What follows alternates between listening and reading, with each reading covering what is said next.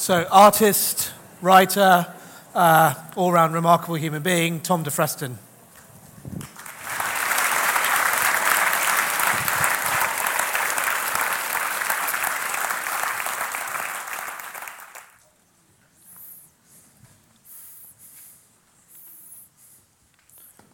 Look, 30,000 years ago, in the depths of a deep, dark cave in Spain, our ancestors pressed their palms to the wall, filled their mouths with pigment, and sprayed paint across the backs of their hands. Those marks said, we are here now. Then they remove their hands to leave an absence which speaks of a past presence. They exit the stage, and we return as viewers to see marks that say they were there then. And this is what painting does. It connects us. The act of making is one of consciousness, is one of communication. The act of viewing is one of recognition, is one of empathy, is one of stepping into and feeling into the body and the experiences of others. And together, it becomes an act of a hand reaching out, of people connecting across time and space. So how do paintings tell stories? Well, they differ from other art forms. They have their own internal grammar. They might use composition in the way a poem might use a stanza. They translate stories, they mutate stories. So here we move from left to right, a picture divided in two, a figure entering, crossing the divide from outside to inside, the delivery of a message. And then here, the opposite, a picture split from top to bottom, an imaginary central line across which the body is placed, an image which speaks of descent, of moving from top to bottom, of the weight of flesh, of the shift from life to death. But of course, a picture is not just a flat thing. It creates the illusion of space. And that illusion of space and the construction of perspective is not just to represent space, but it's to tell stories.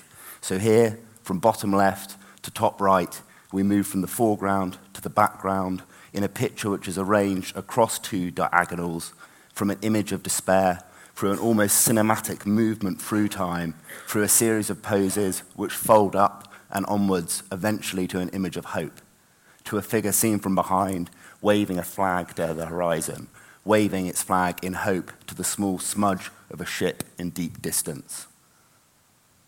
Painting is theatre. It places us at that point just in front of it. It draws us in. This, an image that reminds me of that scene in the film Psycho, of the repeating blade shafting one moment after the other, because a painting is not a photo. It is not perfectly still a moment, but bodies can be positioned so they are moments in flux, so the action seems to repeat and flicker over and over, repeating the horror, positioning us in the front row, pulling us in, making us complicit, making us active. Paintings function in different ways to other forms of storytelling.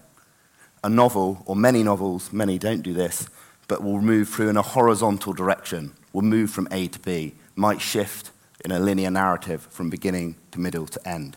A painting cannot do this, because of course, in sense, it is singular, but a painting is never singular. A painting is an exploded space, is a kaleidoscopic narrative. So here, quite literally, inside and outside can exist at once. Multiple moments of horror and trauma can all be folded into one space, so that as happens a moment of trauma, and psychologically, we have multitudes happening all at once, and a painting can capture this. So what is the language that paintings use? Well, paint is a poetic tool. Paint is a signifier with a multiplicity of references, capable of standing for more than one thing at once. Paint can stand for itself, or paint can become flesh, the very butteriness of its substance, similar to flesh, in the way that it shifts, almost like alchemy, from the sticky, movable paste that is moved around the surface before it stitches itself up, shifting from liquid to solid. And it means that it's a tangible, visceral experience, and that paint and flesh can be filled with erotic, visceral energies. Here again, paint as flesh, but flesh that becomes meat, Flesh, it becomes like Frankenstein's creature, a figure who is deconstructed and turned inside out, a figure in which paint is filled with emotion, so that the body is no more than a spine around which flesh can dance, and that Bacon can send emotion directly into us. He can turn paint into pure feeling. Paintings record time in a unique way. They build time up layer by layer, and paintings cannot forget, because nothing can ever be erased. All that happens is that it is buried. Paintings contain ghosts. They are archaeological sites. They are things which map histories, be that self-reflexive, personal, historical, geological. They exist in that threshold space between life and death, in a slow time, in a space full of ghosts. And paint can contain light. Paint laid down flat as dark shadow, or pasted on as thick in pasto white, or thin glazes laid over the top of each other, so that light pierces through the surface, is reflected by the white paint, is soaked in by the black, and is refracted through all those thin layers, so that the paint itself emanates light from within. So it's paint as light, and light as spirit. But paintings are experiential. They don't just tell a story. Here, paint is poured into the canvas, a canvas is unprimed so that it soaks within it, so that it seems to hover in an in-between space, and so that what it does to us is pull us into its world, slowly into this hovering space, so that we might float or we might drown. Terribilata is a word that's often used to describe the experience of this painting, which literally translates to terrible awe.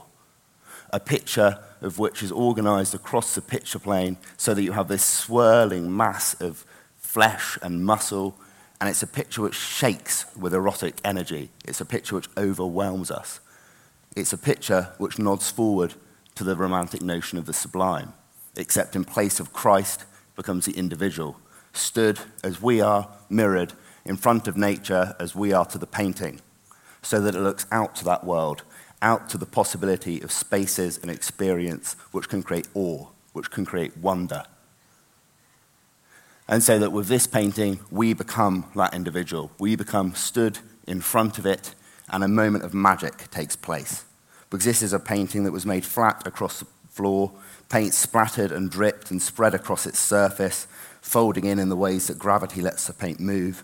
But when it shifts from the horizontal to the vertical, it becomes a storm that floats in the sky, cheating gravity, chaos folding into order. The musicality of the fractal patterns which move our eye across the surface creates something that is like pulling you into the pulse of a forest, something which feels as if it surrounds you, as if you are entering the space of the painting.